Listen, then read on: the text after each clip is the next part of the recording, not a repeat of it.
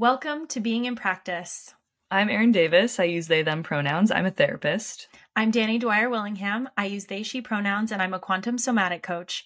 And we're a couple of queer, neurodivergent, multi-passionates here to get curious and unpack elements of collective and individual experiences through our intuitive, trauma-informed lenses.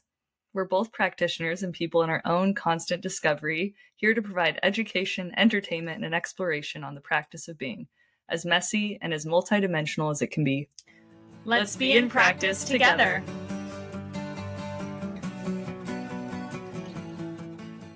Hi, everyone. Welcome back to Being in Practice. This is not our first episode. No. We are very excited. Danny and I are really excited to be introducing today our guest, Karlee Coffey. We are going to be talking about sex today, one of my favorite topics, definitely. That's why we're including it. Just a little bit about Karlee. She is a friend of mine, and she is here bringing her expertise from a therapist perspective. Karlee owns her own practice. What's it? KC Therapy, correct? KC Counseling Services.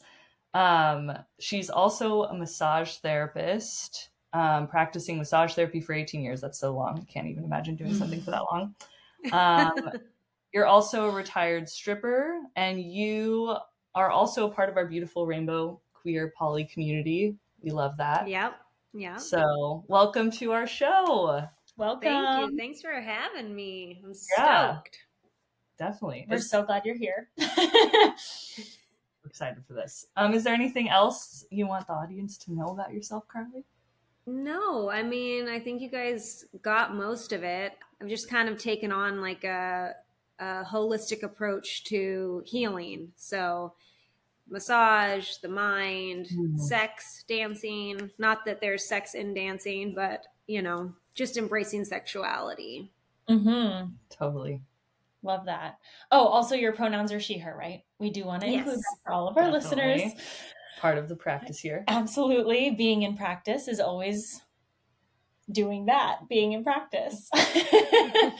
So, speaking of being in practice, will you tell us a little bit about how you got into dancing? What was that journey like for you? And then, I'm sure it's a winding road, but then what led you from dancing and sex work into massage therapy and then counseling and actual therapy?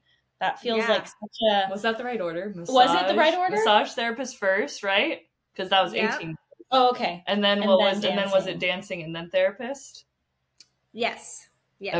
Okay, yeah. Let's hear about the order there. We would love to just what's your origin story, Karlee? Tell us everything. Oh, man, there's so much to it. I always say I'm kind of like a late bloomer in most things. I grew up in a really rural part of Oregon, very conservative. People usually just get married, have kids, and do that for their life. And I kind of didn't do that. I left right away and moved to Colorado. Just did coffee shop stuff because I didn't really know what I wanted to do, and I didn't want to spend money on an education that didn't go anywhere. So once I was there, I was involved in a community of athletes and ended up getting a massage. And I was like, whoa, this is really cool. I like the way this is adding to the journey of being a better athlete, not just oh, this feels good. And then I decided to move back to Oregon after about 4 or 5 years to go to massage school. So I went to East West College of Healing Arts here in Portland. And then I started practicing massage. I did that I'm still doing it, just very small amount. And then from there, I knew that I couldn't do massage forever. So I knew I wanted to go back and get my master's degree. I had went to a college in Eastern Oregon and got my bachelor's while I was doing massage. So I went and got my master's and then got into counseling. Dancing was something I was in the sex work industry through Instagram, OnlyFans, that type of thing. And for me, it started as an expression for myself, always struggling, as a human in our society and culture with pressure to look and be a certain way, and really trying to push the boundaries of like what it means to show up in your sexuality. From a very young age, I had parents who were very conservative, and they would, you know, my mom would be one to be like, that's not very ladylike, prim and proper, which is why I have ladylike on my knuckles, because don't awesome. Like that. But yeah, so then I just kind of went down that road of sex work, never full service sex work, just, you know, dancing and a lot of photography stuff. But yeah, that's kind of how it happened. So cool.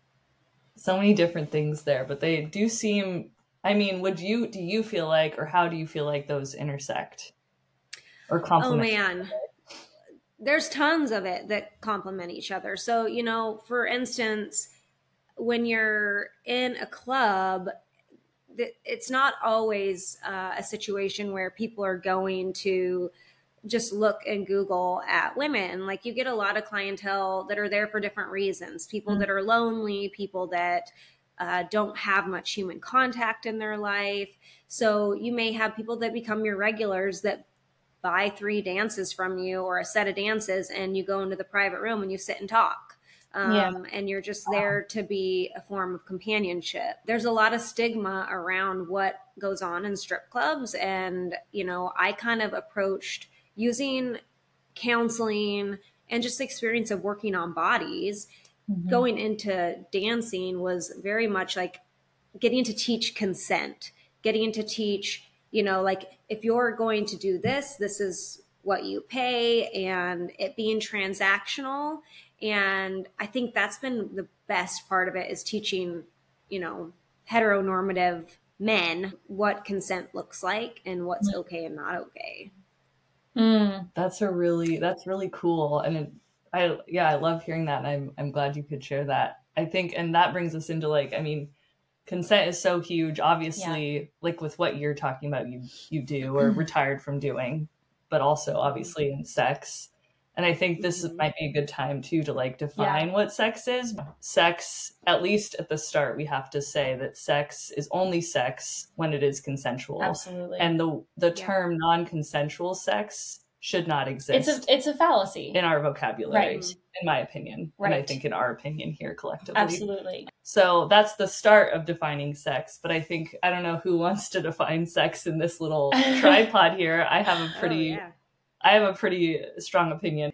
Yeah, I mean, we can start there. And we were also just talking about, you know, before we started recording, sex, and so much of what we want to bring into this conversation is breaking free of shame in all types of sex and sex work, and the practice of reclaiming pleasure as like a core element of what sex is. Because in this culture that we live in Western society, as people who grew up with religious repression, like pleasure and sex do not go together.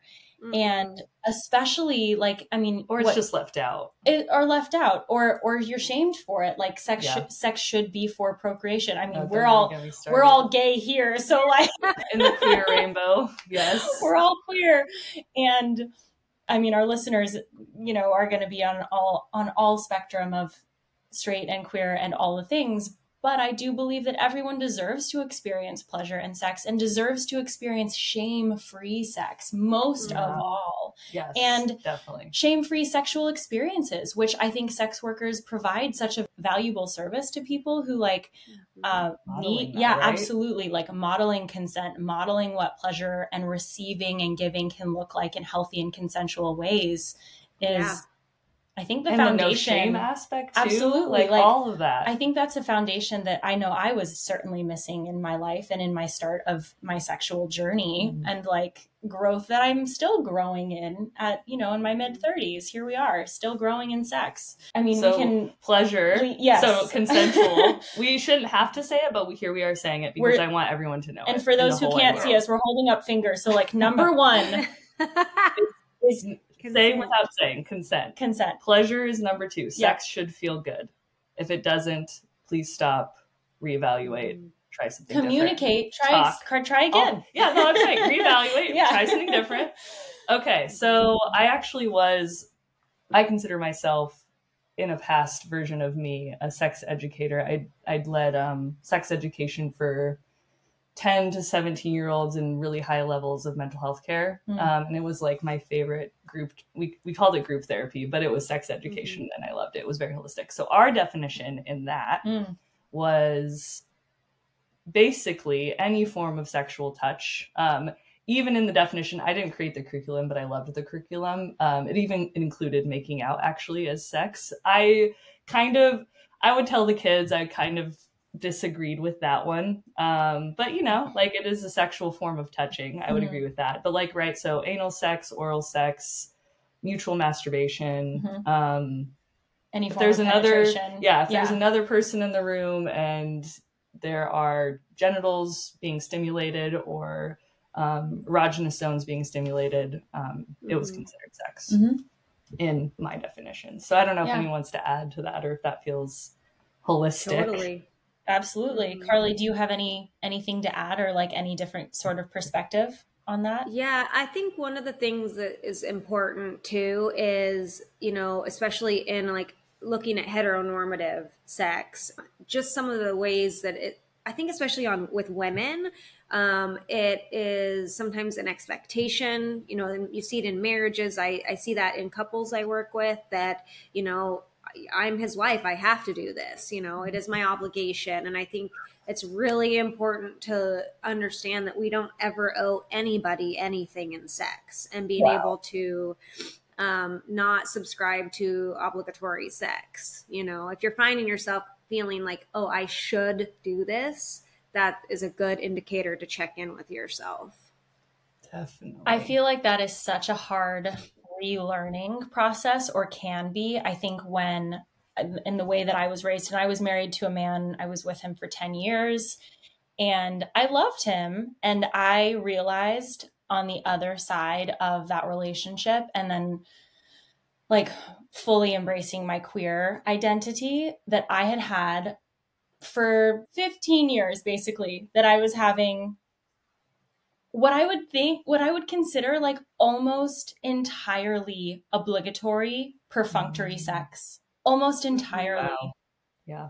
And like realizing that I was holding that in my body. Like I still feel like I have sexual experiences and like programming to decouple and like remove from my system, because I can feel myself reverting back into those like performative ways of moving through in sex. And I'm like, I don't want that anymore. I don't claim this anymore. It's not mine. And also like moving that through my body has been harder than I thought it would be, because I feel like it was so ingrained in literally my cells. Yeah. Definitely. I feel like what you're saying, Carl, like what you both are talking about, the obligatory, I'm not saying that word right, but what I'm saying, performative, all of that. It also, like when we were talking, going back a little bit, Karlee, when we were talking about pleasure, I think, Karlee, you were saying something along the lines of, right, like it needs to feel good. I said that too, but the obligatory thing, and when we don't teach kids or humans, however old they are, that it should feel good, I think that also, right, like the obligation stuff is there. Like that's still like a part of a lot of people's and current kids' upbringing. And so sex shouldn't, if they don't know sex should feel good, or if they're told it doesn't matter, or any messaging around that. And there's like, okay, you also need to do it in a hetero, this is how it's done. When you're husband and wife, rape potentially doesn't exist. Sexual assault doesn't exist. And in many cultures and in many like Christian sects, it still doesn't, which is terrifying. So then you don't even know, like there's so many, I feel like, people out there, right? And this is the risk when we don't talk about pleasure and sex, is that if you don't know it's supposed to feel good, there's so much, right? Like you're thinking maybe you're having sex, maybe you're actually being assaulted, maybe you're actually even being raped. Like, I don't know. I just think it leaves so much, like when we leave pleasure out, there's so much risk, and then risk to people, to kids, to teens about what they're experiencing. Can you actually consent if you don't know that sex should feel good? That just brought up for me. Like I have a almost 6-year-old, and like teaching that like the absence of an enthusiastic yes is a no. Always. And I think that a lot of people are like, even the mez or like just going along with it, you know, whatever you want to call that, like if it's not explicitly consensual, it is sexual abuse.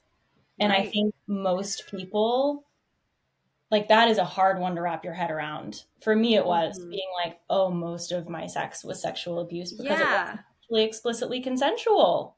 The other part to remember too is like with kids is we're taught, you know, especially from our parents, older generations, like, now go give your grandma a hug, you know? So like being able to say, even with hugs or touching, you see that in the clubs, like if a customer comes up and they just touch you without asking, I mean, simple hand on shoulder, you correct it, you know, you cannot touch me. Like, you are not allowed to touch me unless you ask, you know? And I think that's something that needs to be taught from a very young age, that you are not obligated to hug anybody. You're not obligated to shake someone's hand. Like, you literally ask to be touched. Always. Bodily yeah. autonomy. Always. We say, like, would you like a hug, a high five, a handshake, or a wave? And like, it can be all of those things or none of those things. And like, whatever their choice is, we respect it. That did bring up a question for me though, Karlee, for you. When you went into like dancing and club work, was that something that felt natural for you to, like, did you feel like you were able to say those things and like explicitly, you know, as you said, correct somebody if they were non-consensually touching you? Or is that something you feel like you had to like grow into and learn? Like, what was that process like for you? What's so interesting about this, you hear a lot from people that'll say, oh, you know, strippers are clearly people who have been abused or struggle with trauma, and that's why they're in this line of work, and da da da da da. And it's like, I always like to correct that in the sense of like, some of us are in this line of work because of trauma so that we can stand up for it and take ownership of our own bodies and basically take that power back. So when I went in, I really did feel like, you know, you have your alias, your name in the club, and you get to like basically create this persona of what is your brand? What are you selling? What are you, you know, how are you showing up in the club? And so for me, I just looked at like, I'm coming in here to take ownership and get to stand up for my own body, teach a lot of these people who don't know consent and don't know respect. And I think that is what gave me the oomph in being able to like say, hey, don't touch me. You know, you don't get to do this. And even if you're at the, you know, you're dancing and someone's sitting at the rack and they aren't putting money, being able to say, you know, if you're going to sit here, you're going to have to be tipping. You can't just sit here and look. So it really is empowering. And, you know, it bothers me sometimes when people are like, oh, I'm a dancer just to be empowered. I think that there's a lot of reasons to be a dancer, you know, and empowerment comes with it, but also like it's interesting because a lot of people look at sex workers as abused or coming from these traumatic places, and it's really the people who abuse us are those people. You know, it's the people not honoring boundaries when they come in, and they're treating you like you aren't human, right? Like you're just a piece of meat, and you're not. There's like a lack of humanness with dancers. I think this will be, I think I would like to get into like on this topic, like what you would say the difference between sex work, where the lines are between like sex work and sex. You know, you said, you know, most of your experience in the industry is with, or most of, not all, right, like is dancing and photography. But, you know, I would love to hear from you like along that line. Like you're talking about how, right, like people come in and maybe those are like the people who think dancers are just like abuse, trauma, broken people are probably the ones not treating dancers and, you know, club workers as people. So I'm, you know, and you're recognizing that it's a transactional thing that you're doing. I feel like that'd be like, that's an interesting like juxtaposition. So I'd like to define it more a little bit.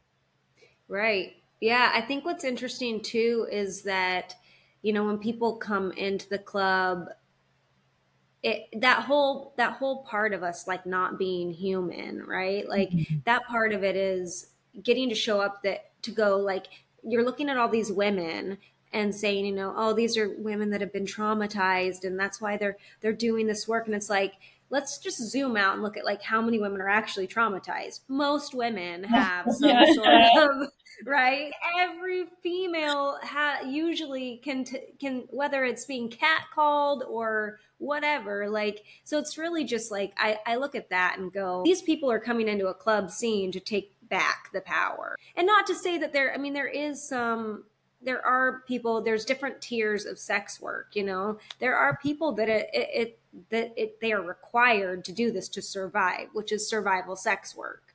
And then there's different tiers of what kind of sex work you're doing. I know for me at the end, I'm at the point where it's like I have a career and there is an overlap that, you know, it starts to get kind of tricky as you're a licensed professional counselor. How does being a stripper kind of go into that, and like where are the lines and the boundaries? Because Portland's small. If a client comes in, one of my clients walks into the club I work at, it's like you're already almost immediately in a dual relationship, which ethically is not okay. Right. So I kind of got to the point with dancing where it was like, okay, there's just too much risk that way. And I'm doing okay. I don't want to take away from what other dancers could be making, giving space to more people to do their thing.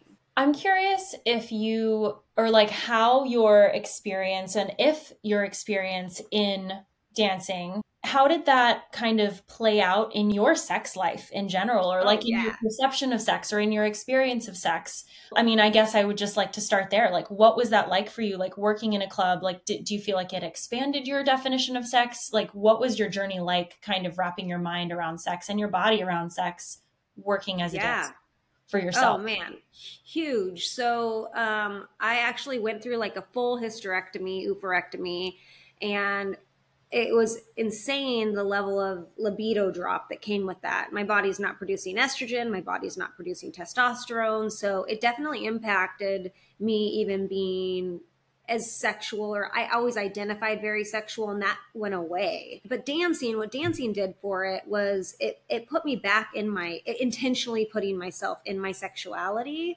I mean, you're doing a performance, but there is a chemistry you get with people and the energy exchange that's happening.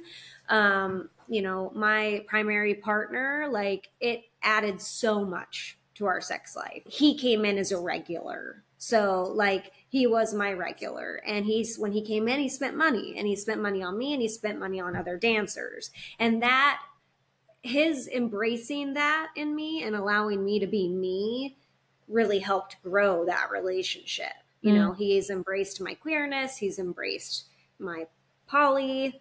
He's embraced me being a dancer, like all of the things. So it really helped my sex life, I would say.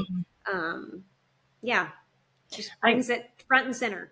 Yeah. I mean, it's like, and I'm like liberation on all levels for all people. And that sounds like embracing like sexual liberation at a level that I think is hard for a lot of people to wrap their heads around, to truly embrace and accept a multifaceted sexual experience of someone who both like works as a dancer, is poly, is queer. I feel like literally just sitting with that and holding those many identities is like, again, something that I think most people don't ever even think to hold, and like that is possible. And like that is a part of what liberation looks like, is like embracing and being who we truly are in sex and in ourselves and in our bodies as like feels best for us.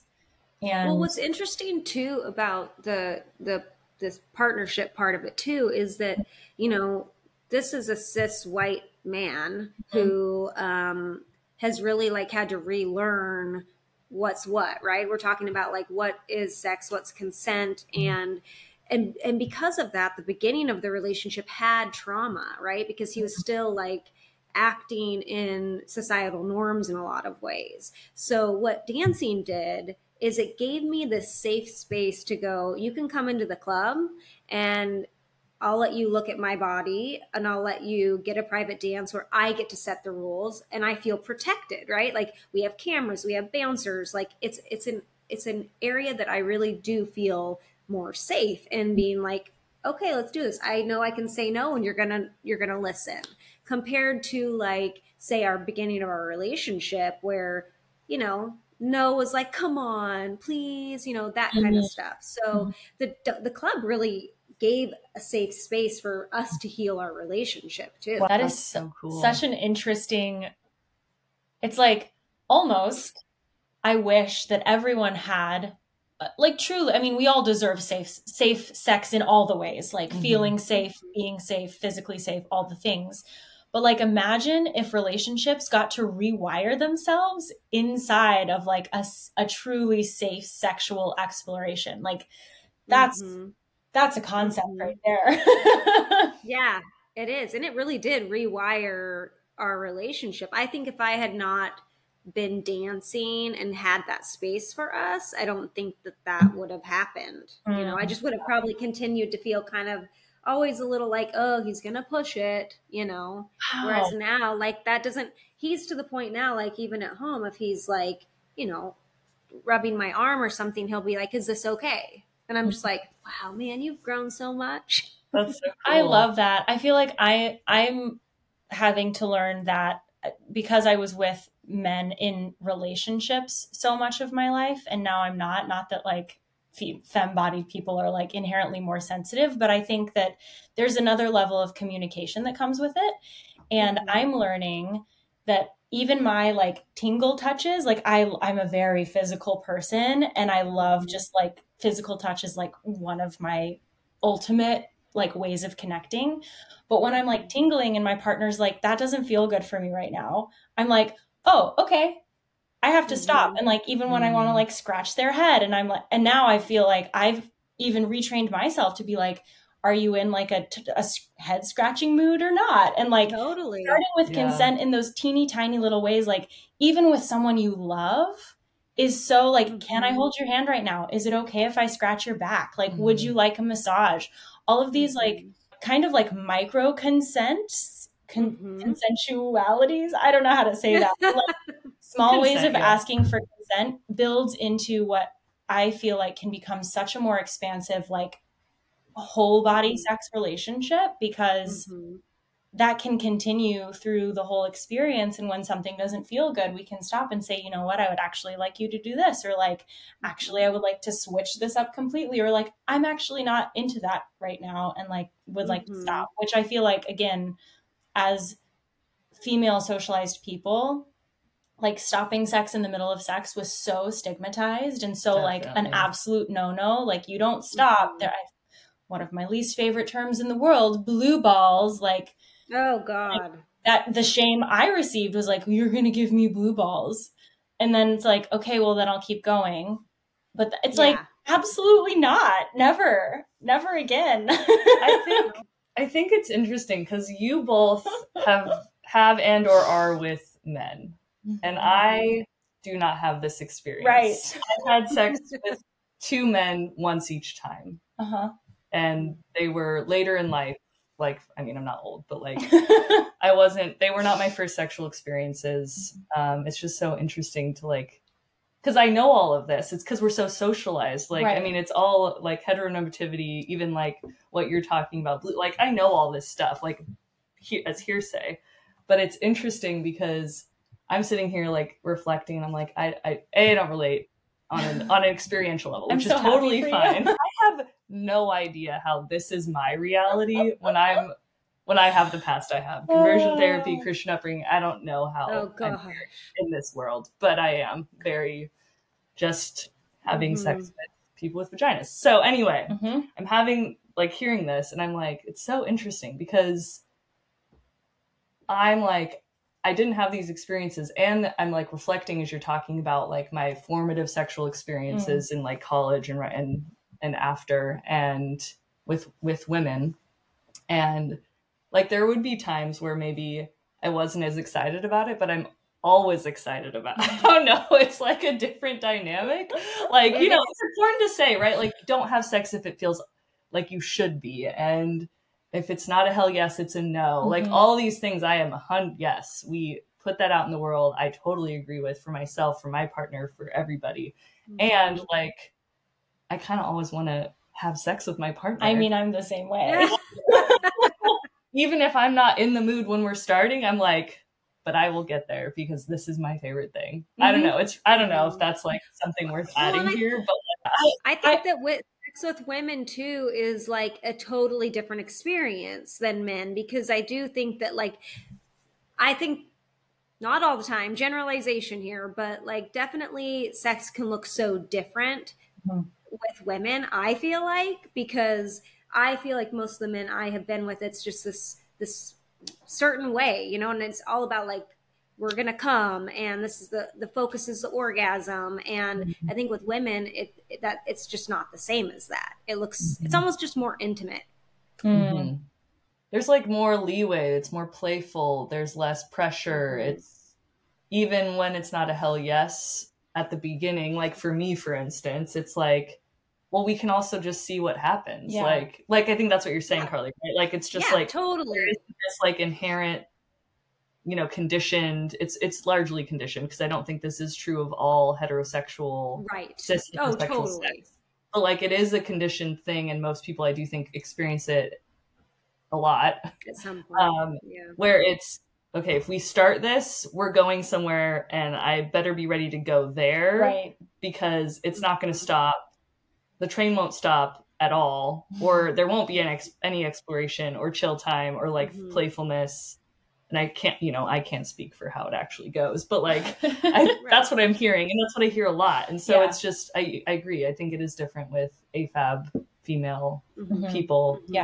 Queer sex is a lot more like, I don't know, let's see what happens. Like I really feel like too, there is a lot of people growing and changing with all of this stuff too. Like, it's not just that it's going to be one way all the time, but like I do think that, you know, heterosexual relationships, obviously there are probably a lot of amazing people that are partnered and having great sex. So I think that the other part of it too is like, Danny, you said something about the blue balls, and it's like, I think that's part of it, is there's this level of guilt of like, you have to finish the job. And I mean, that is my experience. That doesn't mean it's everyone's experience, but that has been my experience of like, I have to finish this job or else, man, he's in a lot of pain.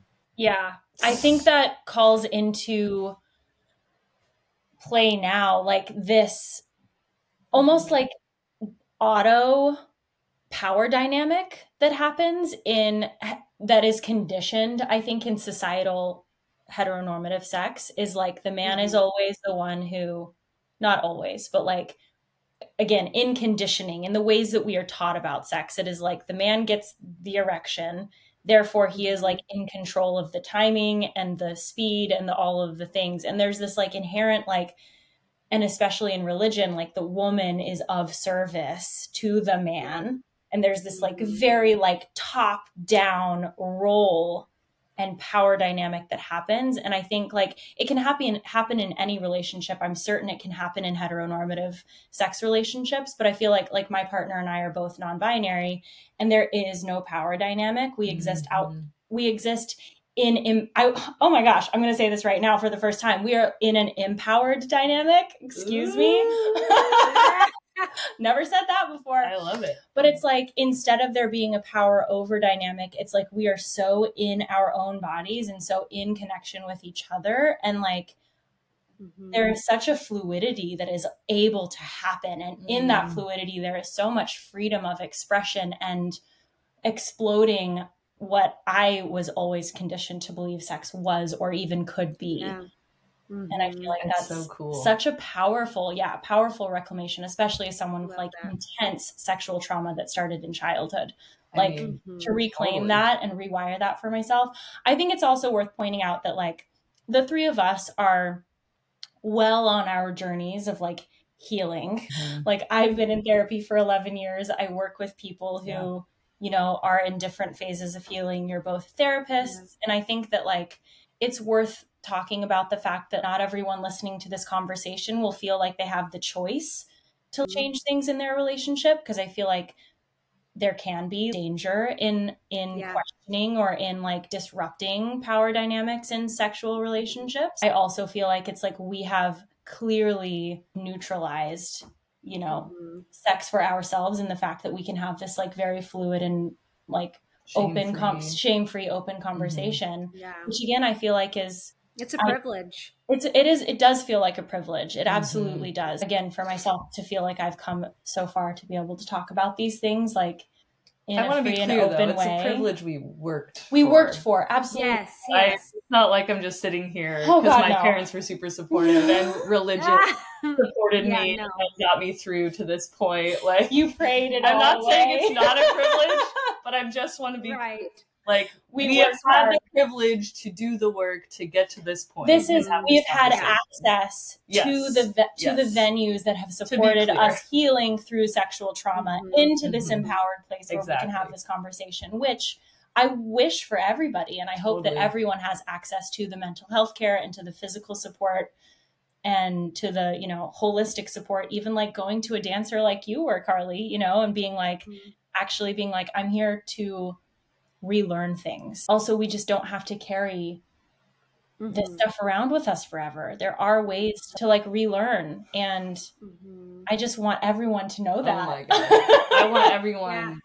I want everyone to have good sex if they want to be having good sex. And something this, I don't know why, but what you're just talking about, like us talking about even being able to talk about sex shame-free even brings up for me, like, I remember talking to the kids, and I would often say in the group, you know, and they were kids, but I do think this applies even for maybe some of our listeners, that like, if you can't even talk about sex with your partner that you're wanting to have sex with or do something sexual with, like maybe you should be reconsidering what you're wanting to do with that person until you're ready to have the conversation.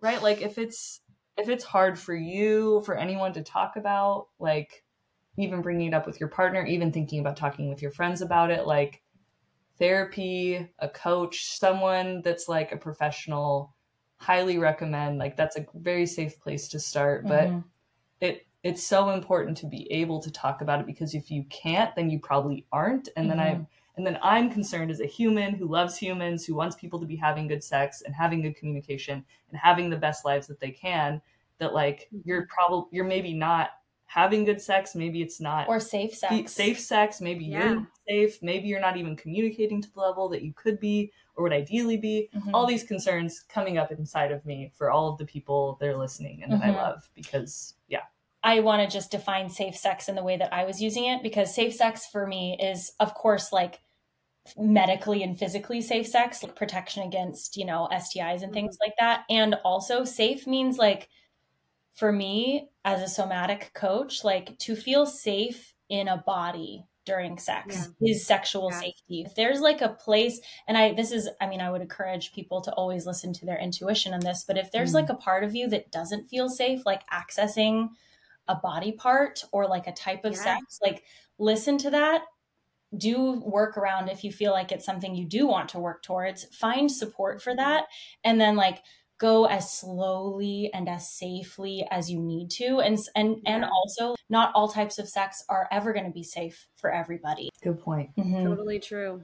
Also, as a chronically ill person, I realize that there's a lot of, you know, what I see in porn and things like that. There's a lot of like ways of having sex that like I can't have. And when I'm having like a pain flare, you know, disabled people also deserve pleasurable sex. And that there's just so many, again, like we've said this before, but there's so many ways, like even the way that you define sex is like if making out is having sex, or like if any sort of eroticism is having sex, then like, that's exciting. Yeah. Exciting and maybe scary. Exciting and could be overwhelming. Yeah. Start where you are and start where you can.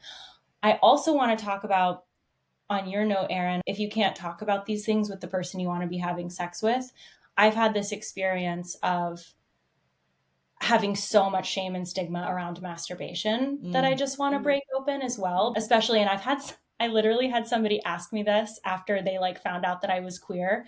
They were like, but I'm not even like comfortable with my vulva. Like, I don't think I could touch another one. And I was like, yeah, like you kind of got to start with your own body. If Mhm. we can't safely and lovingly and even curiously touch ourselves, it's going to be Mhm. really hard to do that authentically with another Mhm. body Totally or true. bodies. And Mhm. I feel like that's, again, for anyone being like, where do I start? Start with yourself, always. I mean, Yeah. Look at it, touch it. get a mirror. Yeah. Yep. Vulvas are amazing. Vaginas are beautiful. Like all of that. So true. And if you have one, regardless of whatever gender you are, and that feels like tricky, light a candle, do whatever you got to do. Get Make it intimate sexy. with Yeah. yourself. Make it romantic. Yeah, like that is fun. Self sex That's is so amazing. interesting. But also like a really good Agreed. place to start if a wider sex experience. And I mean, I think we need to include asexual people here too, because not everyone is sexual in nature. And also, Mhm. like, I know solo sex feels a lot more accessible to people, even on the ace spectrum, than partnered sex. But it's a good place to start, you know, or can be. I mean, I love masturbation. I love talking about it. Like, I love doing it. It's great. Yeah, you have to figure out what are your preferences. Like if someone says, "Hey, what do you like?" you have to, look at like what do I like? Yeah. Get to know yourself. What are your preferences? I'm curious, Karlee, because I think being in Portland, which like most of our listeners probably are not in Portland, but like I think that moving to Portland 8 years ago, I was like, oh, Portland's so poly. I didn't even really like know what that meant. So as a Mhm. poly person, could you describe a little bit about what that is for you and also what your experience is in that world and sexually and Totally. or otherwise? Yeah, so I think it's funny because I think that being poly is to some degree, I would say it's like an identity, like it is like looking back, most of my life, I loved my people and I loved my people together. And people even like that I dated, I remained friends with and were part of my community. And so I think that for me, what it is, my partner, for number one, my partner has a penis, my primary partner, that I'm gay. I'm so gay. So like he's not going to be able to fill that part of my identity, right? So that's how the journey started for me was I want a girlfriend. That's part of my life, and so I think that the other part of poly is that I think some people hear that word and automatically think like, oh, these are just people looking for an excuse to have sex with a lot of people. Yeah. And I think that it's important to know that like you can be poly and your other partners might not be sexual partners. They may be like a nesting partner. It might be someone that, is a different kind of romance for you. So I think that that's what I love about poly is that you're really opening up opportunity to get connections on a deeper level with the people that you want. And everybody has a different capacity. Like I have a capacity for my primary and one other person, and he's more monogamous. So like for him to date sometimes is like he went on a date not too long ago and it was challenging for him because that's not really his identity. So you can also have a poly partner and a monogamous partner that are partnered. It's just at the end of the day, when I work with clients that are going into this avenue, I say it's all about agreements and agreements that can change at any time. It's kind of like consent. You could be okay with it at one point and in another moment that consent doesn't follow you. You get to reestablish consent if it isn't working. Totally. That's really beautiful. Yeah, Erin and I have talked a lot about this because I feel like I'm a pretty sexually monogamous person, but I am very poly intimate. Like I have a lot of like beautiful, like romantic, loving relationships in my life with like many people. I have like a non-sexual life partner that I literally build my life with. And then I have like my romantic partner, my sexual partner, realizing that in my heteronormative relationships, I always expected that partner to fulfill all of my needs in the spectrum of relationships outside of what I would have considered like typical friendships. Now Right. I have such a beautiful overflowing like amount of love and community and different types of love that Mhm. are so dynamic. And I think that's why destigmatizing poly intimacy is something I love doing because it's so rich. And I think, again, like you said, it can look however you want it to. Like I'm very clear for myself that at this point I am sexually monogamous, and like that could change, but I'm also like very happy because I've defined that for myself right now. I think it's about getting to know ourselves to the point that we can then create community in lives and sexual and non-sexual relationships that reflect that, and those values that we define for ourselves. I feel like it's so awesome too, because I look at the way my life is built, and I was with a partner 5 or 6 years ago that was very controlling, very insecure, and I have a 16-year-old son, and I am really close to his dad. Like we had a baby and we're married, and it didn't work out romantically, but we have always been friends. And that friendship like went on hold because of an insecure partner. And so I even look at like that dynamic of like, I have a nesting sexual partner, a girlfriend, and I'm like really close friends with my ex-husband, and we raise a kid together. And all of those things automatically throw you into a non-traditional, area of life. So I think that's something that I hope to normalize with people I am in contact with is, just because it didn't work out for whatever reason, you were drawn to that person for a reason. Why you can change the way a relationship looks. Absolutely. I feel the same way about my ex-husband. I mean, we clearly were not meant to be together, quote unquote, forever. We were together for a long time. I loved him deeply for lots of reasons. Our marriage didn't work, but we co-parent so beautifully together. We also had a therapist guide us through our separation and our divorce, and now co-parenting, and now reintegrating families as we're both repartnered. We're having guidance for that, and also like discovering on the other side what friendship can look like with a person that you raise a human with. But again, I think this is also far outside of what I was certainly taught in like a Christian Southern Irish upbringing of like what is possible for family. It's all so connected, I feel like, because the people that you choose to be in your life can be family, Well, I think I'm drawing over here as listening to both of you, like the other parallel between sex and we're talking about relationships and types of relationships is that sexual, as we are sexual beings, even for those of us who are asexual and there's maybe more choice or different feelings about that. But like both of your relationship dynamics have evolved and changed and fluctuated. They are not concrete, right? Same goes for like, I think sexuality, like not even just sexual identity, but sexuality, our sexualness in each of our bodies, like that ebbs and flows, like just like relationships do. And I think, to bring it, not that we're off topic, but like to bring it back even as what I'm drawing for parallels for sex, like I remember as like a teenager, I was way more horny, even though I still love sex, like, right? Like desire changes. Hormones We're going to go fluctuate. through menopause. Yes. You get your uterus, ovaries taken out, and your hormones change from that. Like, and trans people who have like such a different hormonal experience, Yeah. And I also think we'd be remiss to not talk about, and I don't know if we want to get into it right now, but let's get into it right now. Trauma. Like we haven't really touched on that topic. And I think, we started at the beginning with consent. Like consent is we shouldn't have to say that consensual sex is the only type of sex that there is, but sexual trauma like can also change our relationship to sex, our relationship to our bodies.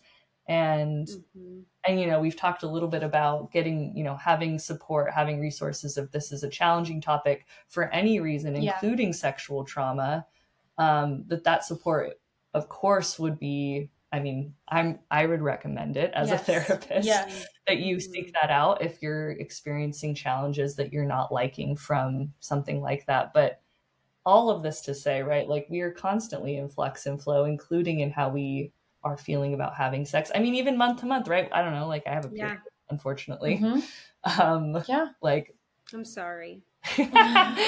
It'll stop someday. It's fine. But right, like even that, like we're talking hormones and biochemicals, and our opinions change and trauma happens. So and I mean, as people who have had babies, like that changes things too. Like, holy shit, does it change things? So for like birthing folks and all other kinds of folks, hormones are like such a femme like projected situation, but like all bodies have hormones. Course, we all go through cycles and phases. And I think normalizing that, I mean, I'm not going to say especially for cis men, but like cis men unfairly have been pigeonholed into like having to be a certain type of way to have sex. Yeah. There is so much stigma, I feel like, around the way that cis men show up or do not show up in sex, like with erectile dysfunction and like, you're not man enough. And I'm like, let's get rid of all of those things. Like, if we could all just be ourselves in the ways that we are being in practice, in sex and in our relationships, like,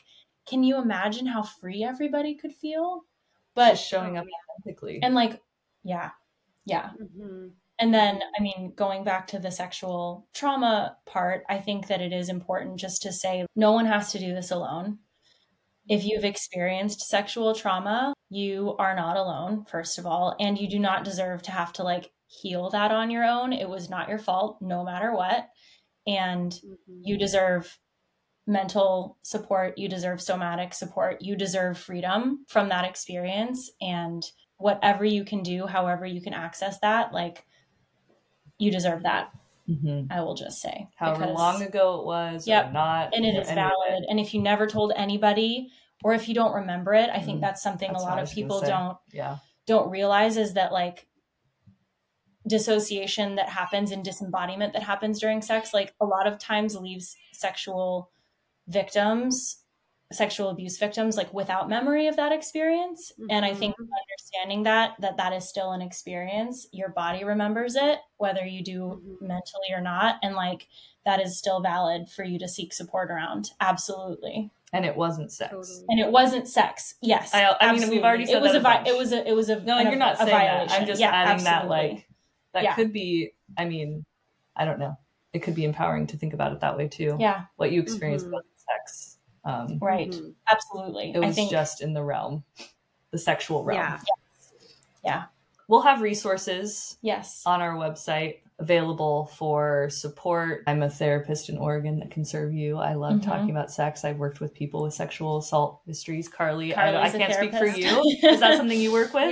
Yep. I had sexual trauma as a kid as well. And then again, as a, late teenager, almost 18. So I think that's the other part, is like, there are so many people who don't feel like they can, I know I came out with my story way late in life, and there were people who are just like, that didn't happen, and so a lot of people feel like scared to come forward, because a lot of victims do come forward and then they aren't believed or are not heard or seen, and that makes it even more traumatic, so being able to know that you're not alone if that is something you've experienced. And I think the key is like really doing your best to reach out to someone that is a safe person to talk to. Would you say, like, going back really quick, then maybe like last little question here, or one of the last, would you say, like, similar to like how it was empowering to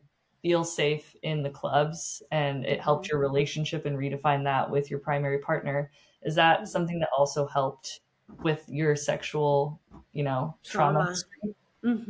Absolutely. Because I think, again, it's gaining that power back, right? You get to tell people, and there are people who are going to push that boundary, but you have your younger self that felt like, especially I was also raised in a, non-denominational Pentecostal Christian church, so like purity culture, full throttle. And so being abused in purity culture and not feeling safe to talk about it, I think going into a club, every dancer will probably be able to say that someone always tries to push that envelope, right? Like if you're in a private dance, I go into a private dance and I say, okay, here are the rules. And I line out what my rules are. And if someone, even slightly, does not abide by those rules, then it's over. I keep your money and you leave. So being able to get that power back that we didn't have with our younger self I think that was healing for me. Is like, this is actually showing me to use that voice and, show my younger self like that it's okay.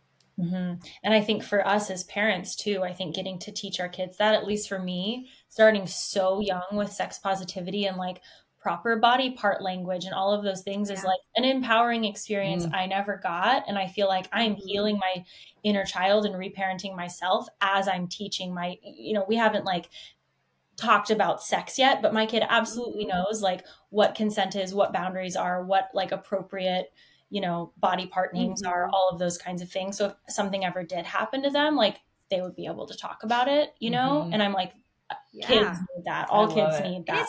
It's huge, man. It's so important. And like there's a couple of my friends that are dancers still that have kids, and it's all about like, we don't ever want our children to suffer for our line of work, right? But it is interesting because two things: creating that safe environment for your kid with sex positivity and proper anatomy, all of that is so important. When my son was, I want to say he was like 14, he was just getting to that age, totally different for this generation with phones and computers. And we had such an open dialogue of like, we'd rather you can talk to us about anything. We'd rather you come to us than your friends for information. And he did. Like when he was like 14, he came in and he's like, I need to talk to you about something. And I'm like, what's that, bud? And he's like, I looked at porn, And so then we had a conversation about what he's seen in porn, the expectations that it puts on people, and really like explaining how it works so that isn't something he totally buys into, that this is what sex is and only this. And then when, the first time a stripper pole went up in my house, it was like, okay, let's have a conversation. And I let him ask questions. And because, there is an age that your kid doesn't need to know what you're doing. But when your kid is old enough, at that point, it's like, I want my kid to know who I am. And I don't want him to carry a stigma around the thing that I'm trying to destigmatize. Totally. Yes. Yeah. I love that. That's so cool.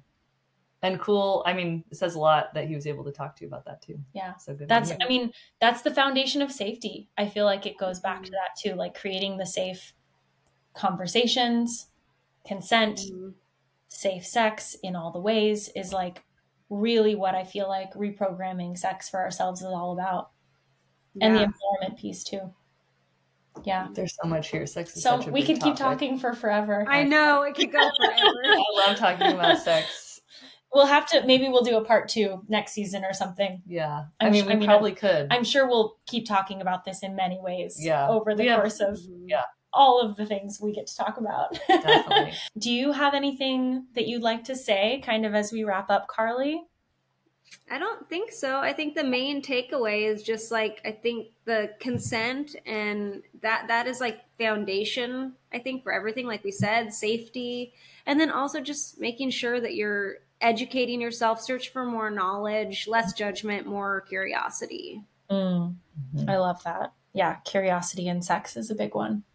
Yeah. All right. I feel like we ran the gamut today. I can't wait for everyone to hear this. Yeah. And as we said, thanks for having me. Of course. Yes. And as we said, there's going to be some resources on the website if you want to talk more about sex. Yeah. I'll have some like therapist profiles. I'm available. Yeah. But even some books I think we'll have up there. So look out for that. I do somatic work with sexual trauma survivors as long as they also have a mental health practitioner that they're working with. Cool. Yep. And then we'll put Karlee's information up on the website as well. So look out for that. Okay. Cool. Thank you, Karlee. It was great talking about sex with you. Thanks for being on with Being in Practice. Thank you. Bye. Bye.